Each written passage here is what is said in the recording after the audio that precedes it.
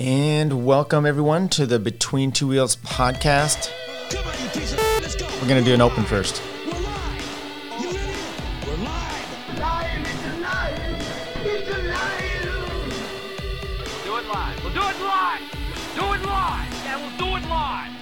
We are going to do it live. Sorry about the little mishap. Hey, a lot of problems going on here. We'll talk about that in a little bit. But 2 weeks in, we're in the second week of the Tour de France.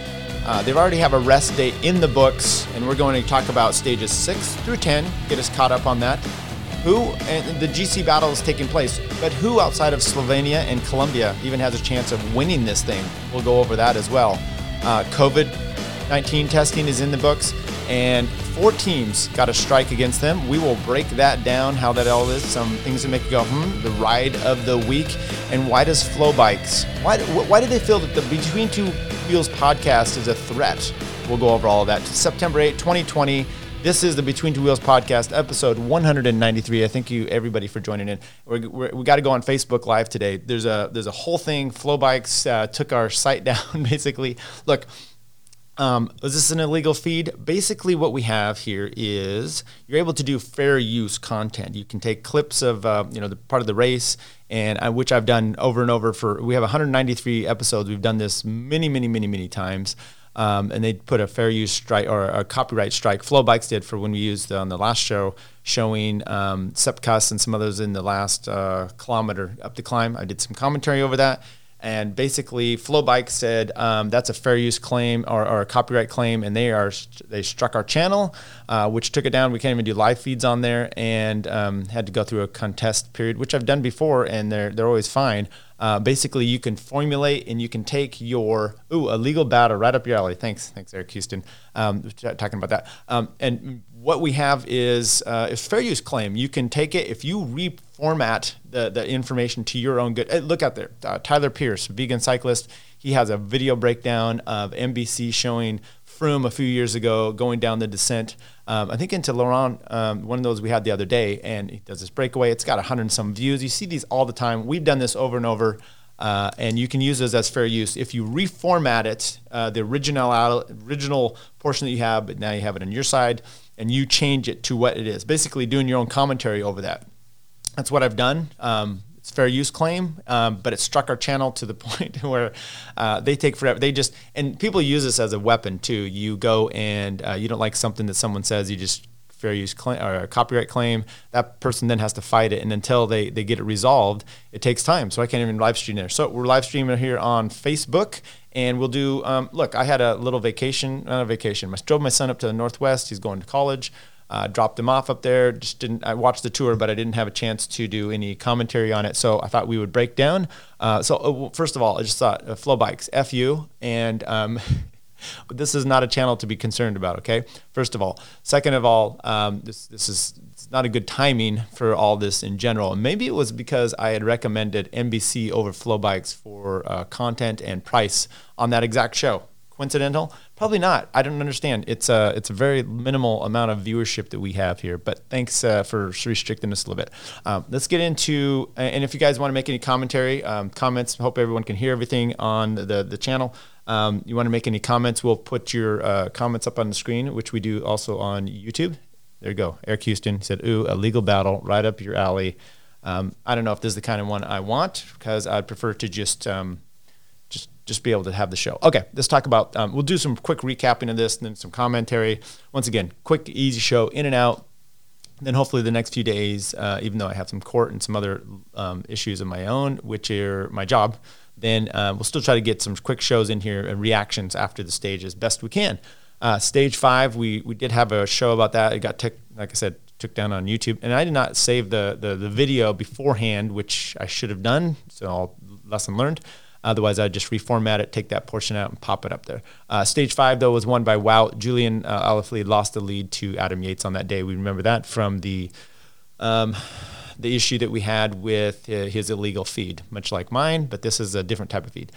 Stage 6, we saw Nilson Palace got in a break with Lutsenko and ended up losing that. A little maybe over-aggressive, and Jonathan Vaughters isn't always the kindest to his riders when it has some of these issues. So Basically, he got a little aggressive on the really steep climb coming into the finish, or about 15K out, and Lutsenko just was easily able to come back up to him and then finally distance him when he had a chance. But it was a very impressive group that you had there. You had Lutsenko, Greg Van Avermaet, Jesus Harada, and then the no GC battle behind, which you kind of thought there might be, but it didn't end up coming to fruition. Alaphilippe gets tries to get a second at the finish there.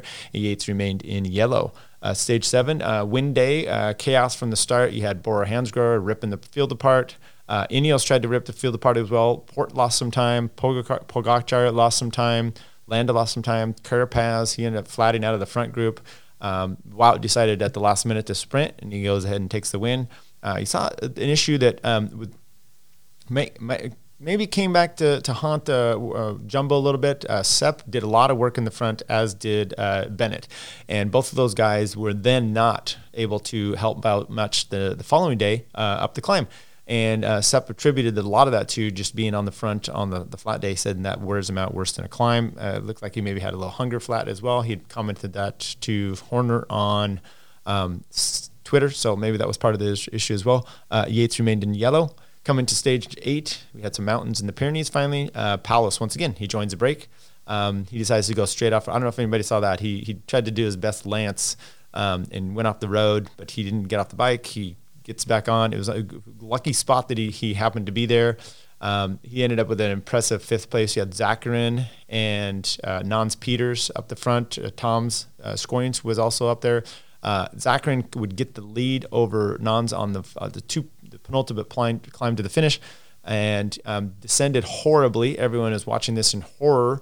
And then some people are like, hey, take it easy. It's just, I'm sorry, this is a skill set. This is something you can actually improve. I heard someone say, hey, maybe send him to the Thibaut Pinot School of Descending. Pinot was known for basically having mental breakdowns several years ago in the Tour de France, trying to take some of these descents, and not able to hold his own at all. And Zakarin looked like it was really bad. I also heard, maybe it was a cycling podcast, we're talking about Zakarin a few years ago.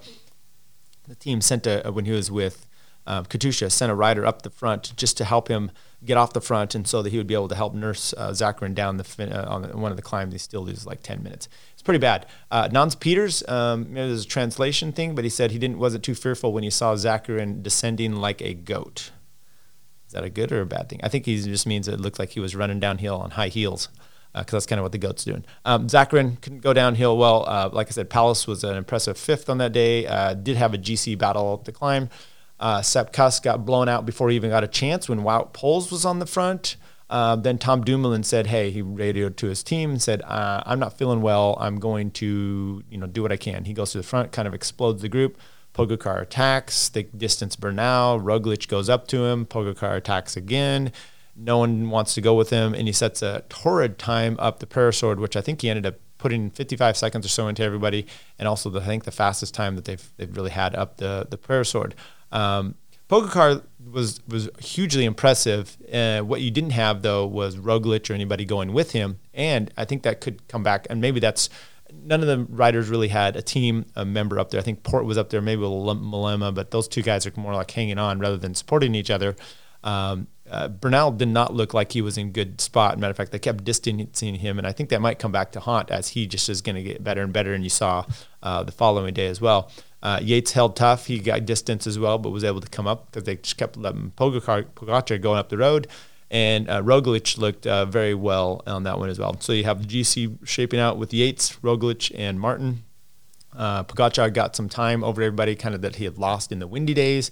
He ends up being able to bring some of that back, and that a little bit of positive for him. Then you go on stage 9, and I think you saw the ability of Jumbo being able to kind of reassess themselves. They put Sepp Kuss on the front a little earlier to make sure that he was still able to do some work. Let's first talk about Dumoulin on that. So I even saw Kruijswijk, his teammate who didn't make the tour because he was injured, said, I think it was unnecessary what he did. It's hard to kind of break down what teams are doing as far as their strategy. And I don't think the team planned on doing that. I don't know that Tom needed to go to the front and pepper everyone as he did. It narrowed the group down and blew him out. He ends up losing 2 minutes. Why not just sit in there? Was there a need for him to, at that time, to try to explode everybody up? I don't think so. So maybe it was a little bit of bad timing for him, but he essentially takes himself out of the running. He ends up doing similar work on stage 9 as well, which was helpful. That climb up the Mary Blanc was so steep. It was short for tour climbs, 5-6K or so, but it was really steep. He saw Mark Hirschi of Sunweb. We had seen him in stage 2 lose narrowly to Julian Alaphilippe. He ends up taking a flyer around 80K, and he's soloing out there, looking very strong, former under 23 world champion. And behind, like I said, Sepp rebounded. He was able to do some good work for Roglic. He had Pogacar, Roglic, Bernal. Bernal, he also rebounded, and he was able to do some attacks. But Landa, Roglic, Bernal, Landa, Roglic, and Pogacar were all able to stay with him. A little bit of distance on group behind. Yates lost a bunch of time, but Uran, Martin, Bardet, Nairo, they all fared well, but not quite as good. Over the top, there was a time bonus, which the first one was taken by Hirsch, who was up the road with him. He had a little bit over a minute going into that. And then you had Roglic and Pogacar sprinting out for the time bonus at the top, which you ended up seeing almost Pogacar going into the barriers with a crossed wheel with Roglic. All good there. It looked like he just was looking the wrong direction. Both, but if you took into that and you saw that finish, which Hirsch couldn't because he's up the road, you saw that those two guys both had a kick. And, look, with this 20-some or 15, 20K descent down into the finish there, it's not quite the same racing to the top of the Col de Mary Blanc as you would normally see, but you were able to say, hey, these guys both had a kick. And then you have this harrowing descent, which it was really interesting to watch Hirsch go down, especially comparing it to the day before with Zakarin, just bombing the descent, coming into these corners super hot, being able to hold his lines and doing just fine. But eventually the group of 4 were too much. They overtook him in about 3K to go. Hirsch comes in, sits on, and you're like, okay, look, Hirsch can sprint well. It's a good strategy, trying to get off the front. But at some point, you just sit up, let these guys catch you, sit on, let them hammer because they're trying to take time on the GC, and then sprint. So he does that, tightening his shoes, Hirsch, and with the problem you sat. And I think, look, everyone's learning. You're taking into account what you've done previously. Stage 2, you saw him with Julian Alaphilippe coming on very late and almost getting him at the line. It was a bike throw, and he was boom, boom, boom, another 10 meters or so, he would have probably had the win. So he's thinking of this, I need to go early. These guys are, GC guys are crushed from behind. They're little climbers. I'm going to take them. And he launches his sprint around 200 meters. He opens it up, but Pogacar and Roglic close him down. Both of them, Pogacar gets the win, gets to post up, and Roglic gets him as well. A little bit of a crush for Hirsch, but also one where, once again, he learned from the Julian Alaphilippe, but he overcooked it by trying to go too early. That is not a situation. I think he needed to react to those guys rather than be the reactionary himself and instigate that sprint. Bummer for him, but you get a Slovenian. Pogacar gets his first win. And I think Roglic had won coming down the hill on 2018 in that same town, so a little Slovenian conglomeration there. Behind, like I said, Yates blows, so now you have Roglic in yellow. Pogacar's up there. Port, Martin, it's all a good one. Yates and Chavez. Chavez has been distancing himself, so but Roglic in first place at this point. Stage 10, we had stage 10 today. A little bit different. I think I'm going to play here Jonathan Scriven, just what he had said in our preview show, and get a little indication of what he said of the preview for this stage. Hang on. But I do know that it's Pau to Laurent. Okay, so that's stage 9. Then we have a rest day out there, and then we go to stage 10, which looks like unintelligible. You can't pronounce that. What is it? What are they doing with these words? Yeah, the Ile d'Oléron. So the next 3 stages are all stages where I haven't spent a lot of time. Okay, but this is to give you sort of the lay of the land. This is that typical Western. It's in the Bordeaux region. It's very, very flat. Right. Okay? Well, look at the stage profile there. Okay, I see it now.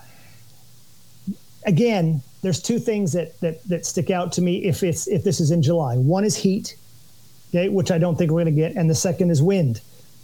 And so you have sort of 3 stages in a row where those are the main features, I think. You go into a place called Poitiers, and there are some rolling hills in Poitiers. I've been to Poitiers, but you're talking about essentially 3 days where I don't know if it's sort of like catch your breath or if it's breakaways or what have you. But they should be relatively uneventful. You can see up there in the west where we are now in the. Yeah, that's quite the transfer that they. All right, so we had a little. He started going into stages 12 and 13, which we'll talk about here in a little bit. But the point really there is the wind, which you can expect up the coast, and exactly what we saw today. The teams were concerned about that. There were a lot of traffic islands, so you ended up with at least four separate crashes along the way. We had crashes at Paulus. I saw him go down. It wasn't his fault. It looked like a guy who was on near the right side. There's a rider on his right, and just the guy domino effect crashed into him. So we'll see how he does. I think Nairo went down, Guillaume Martin went down, Lopez, Pogacar, they all went down at one point. All of them were able to regain. It looked like the field really split. You're looking at about 25 or so K to go. They're taking a different direction. It had been block headwind. Now they're coming into a cross. And what you saw first was Ineos looking to gutter everybody. And they go up on the left-hand side as a crosswind, and it's getting guttered. And then Jumbo comes up there. And they do a little more sympathetic move where instead of the wind coming from the right and they're all congregated on the left side of the road, Jumbo actually moves to the right side of the road and creates a little bit more space, and then you've got to have, and it slowed things down a little bit, and then took some other turns, and you ended up seeing Guillaume Martin come back up to the front. You saw Lopez coming back and Pogacar. I think they'd all gone down at that situation. And then you're coming into the sprint, Wout Poels is pulling, and it looks like 3K to go. He brings Roglic into the 3K. Everything's safe, and typically in the last few days, you're like, oh, well, he'll just sit on the front and win. But he decided to drift back. As it was, Sunweb comes to the front with I don't know who they're leading out, because the last guy takes a little bit of not a flyer, but he's doing the sprint outside of 300 meters to go, and there's no one behind him. So I don't know if Case Bowles got squashed somewhere, but they had a good lead out up until that point. And then it was a little bit more of a minimized lead out with Sam Bennett on a teammate's wheel, Caleb Ewing looking great there on a third wheel behind Sam Bennett, and then you had Sagan looking fourth place. And as it was, the only thing that changed was the lead rider. Lead rider splits off. He gets in the way of Caleb Ewing. Ewing has to go around. I'll show you the clip, but afraid to get in trouble with that. And Caleb Ewing ends up coming around, and at the end, he could not come around Sam Bennett. Sam Bennett gets the win. It's somewhat of not a bike throw, but it was fairly close, half wheel there.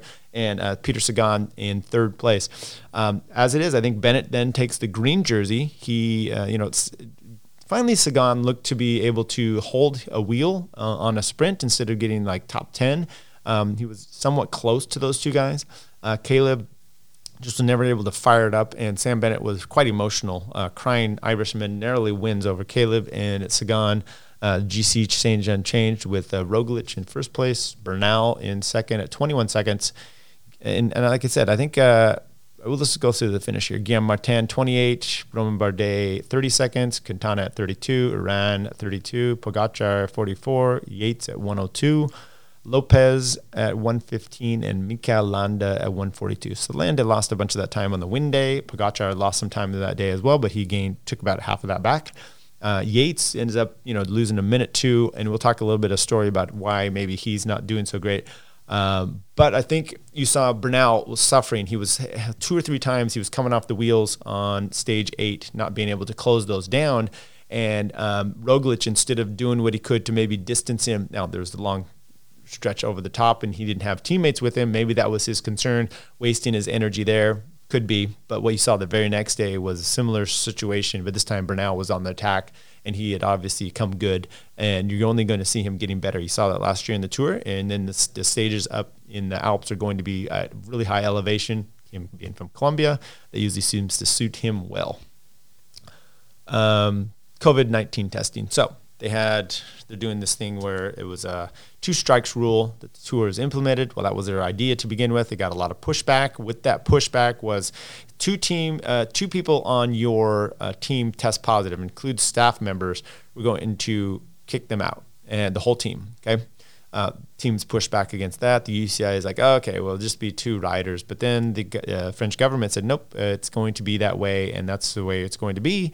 And so therefore they're back to that. And basically, I think some teams have been doing some testing themselves, but they did a big slew of tests on the rest day and leading up to it, and all the teams were going to be tested. And it was kind of this big breakdown. Now, you saw on stage 8, They're going up this big climb out in the Pyrenees. Those fans, the Basque fans, are known to be a little excessive.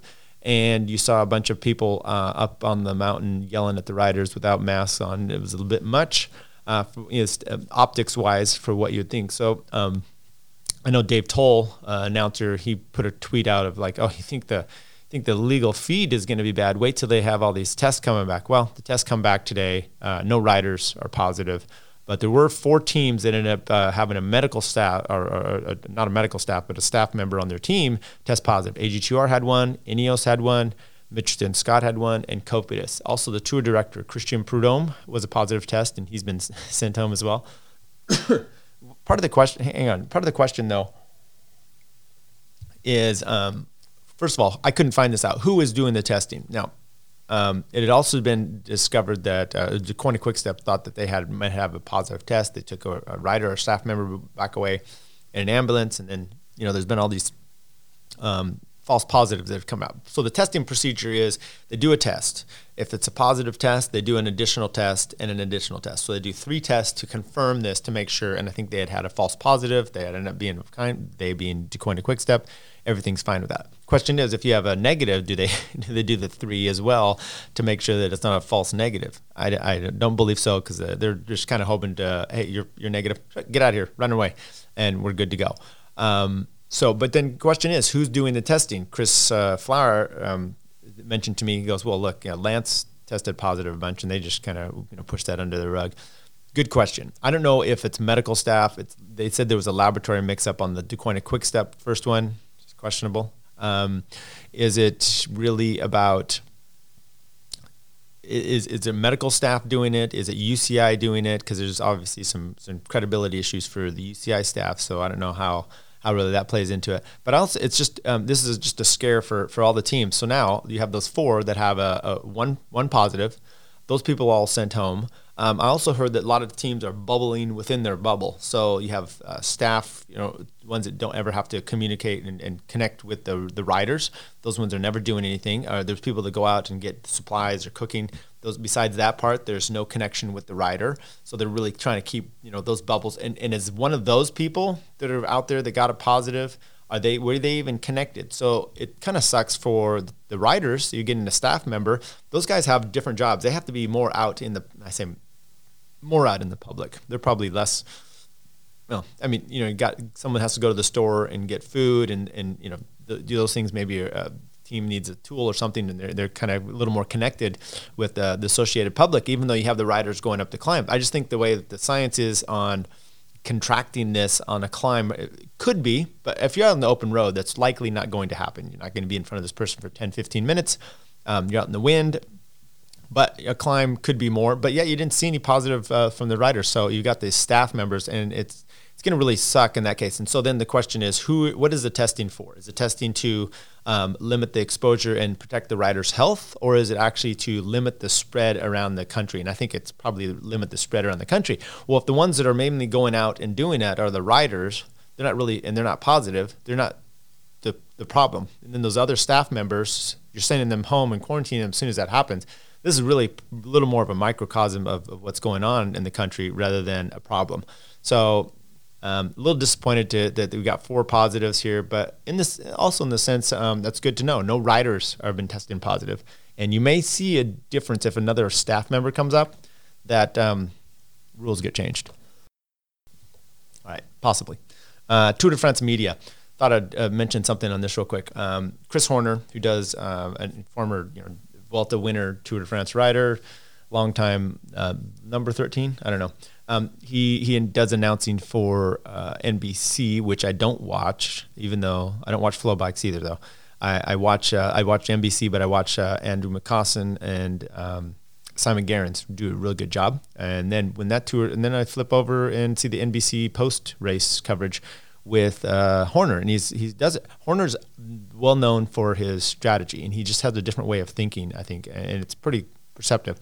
But also discovered he has a little YouTube channel he just started up for the tour, and it's called The Butterfly Effect. So look at that. He does a 8-minute breakdown with a really crappy microphone. Or maybe just using his cell phone. I don't know. But he has always a unique perspective on a lot of the stuff, and I I enjoy it. He's one of the better ones. So if you don't like this show, that's perfectly fine. Check his out, and maybe that's what you will see. Let's take a look at see who they've given us an update on who the riders that have been fined so far in this tour. See if there's any additional ones. I usually try to check this.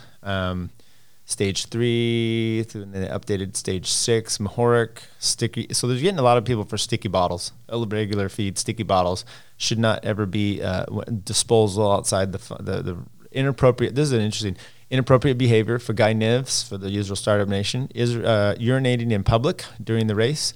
Same with Niels Pollitt. Stage 7, Hugh Carthy, shelter behind a vehicle following a vehicle's wake. 13 points deducted from the sprint classification, 1 point from the mountains. He wasn't going for any of that. Charlie Wigalis from EF, shelter. So he was doing that. So it's one of the riders, probably McCarthy, Hugh Carthy, he got taken out on that. Stage 9, Mark Hirsch, unauthorized refueling in the last 20K of the stage. 200 Swiss ranks, 20-second penalty on GC, and disposal outside the waste. Matteo Trentin, disposal of waste. A lot of disposal of waste. I know they have a zone that they're supposed to be using for that. And, come on, guys. It's not that big a deal. It's just, and someone like Matteo Trentin, you really can't just hold your stuff. You're not really caring about the weight going up a climb, are you? Possibly. Also, Egan Bernal, there was let me see if I can pull up the video. The actual picture of him. He got his hair cut, and it looks pretty atrocious. So he said, I cut my hair myself. I think I failed. Yeah, and if you were able to actually see the picture of it, you would agree so as well. He said, I cut my hair. Go back here. I cut my hair myself. I had some time yesterday. This is what happens when you're bored at the tour and you have a rest day. I cut my hair myself. To tell you the truth, I cut more on one side than the other, Bernal told French television after stage 10, admitting his ability to manage hairpins extends only to climbs and not coiffing. I had to shave everything at the end. I missed a bit. I think I failed. Yeah, he actually did. So let's take a look and see if we can project to everybody what this picture actually looks like. That's him with his head shaved on the sides. Not so good. Here's him after this stage. This looks horrible.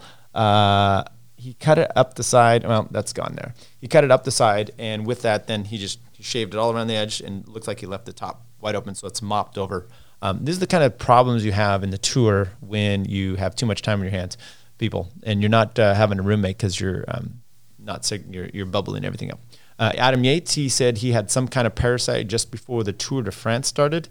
The British rider's first race since the lockdown was a Criterium du Dauphiné. Just a couple of weeks before the tour, he had some kind of parasite. There was a lot of vomiting. We think fountain water he drank, said the team, according to BBC Sport. It knocked him for 6. I don't know what that means. He had 10 days completely off the bike, then 2 or 3 weeks when he was certainly on restricted training, and that was right at the time when he was going to go hard in training. So look, he's lost a minute too. Maybe this is actually something that he's going to be okay with. Could be that once he recovers from this, he'll start to get into shape here, and he's already holding very well for having a parasite. There's a funny story. I think it was Ben Day. He's an Australian rider, rode for Jelly Belly. Is that who it was? One of those teams in the U.S., and he had won the Redlands Classic, maybe like 2010, somewhere around there. Then he goes out, and he wasn't feeling well, and he was supposed to schedule the next week to do Tour Gila. Before he goes out there, he said he went on a training ride, came home, he went to the bathroom, he had a dangler and ended up pulling on it. It was a 3-foot tapeworm that he'd had in his system for quite some time, but it broke off as he's trying to excommunicate it from his body. And he ended up, I don't think he finished the Tour Gila, but he was in a lot of problems. You're pretty sick at that point. It's pretty nasty. So I don't know if it was to that extent what Adam Yates had. It sounds probably not, because he said they had some water and then they came upon him pretty quick. Once again, Ben Day wins the Redlands Classic with a parasite, so he was carrying an extra load, you can say. Upcoming stages. Tour de France, we've got stages 11 tomorrow through the weekend, and tomorrow's Wednesday, Châtillon-Plon to Poitiers, 167 kilometers. This is also what Jonathan Scriven was talking about. And then Chavannes to Saran, 218 kilometers rolling climbs, but not a GC day. Then we come into Friday, Saturday, and Sunday. So Friday, you end up the Puy Marie, 191 kilometers. That's got a 1, a Cat 1, a Cat 3, and then a 2, and then a 3, and then a 3, and then a 2, and then a 1. That looks pretty bad. And the last Cat 1 climb actually has a time bonus on there. I think that one has a downhill. No, that has an uphill finish. The last Cat 2 has a time bonus. So the Cat 2 before the finishing Cat 1 has a bit of a kick up there. You're getting a little bit of a time bonus. Saturday, then you have stage 14. That's got 5 climbs, a 4, a 2, a 3, and 2 4s. It's a day more for hyping the pressure for the following day than actually climbing itself, but it's just another day of added fatigue into the riders. Stage 15, Lyon to the Grand Colombier, 175 kilometers, mountains. It's kind of flat to begin with.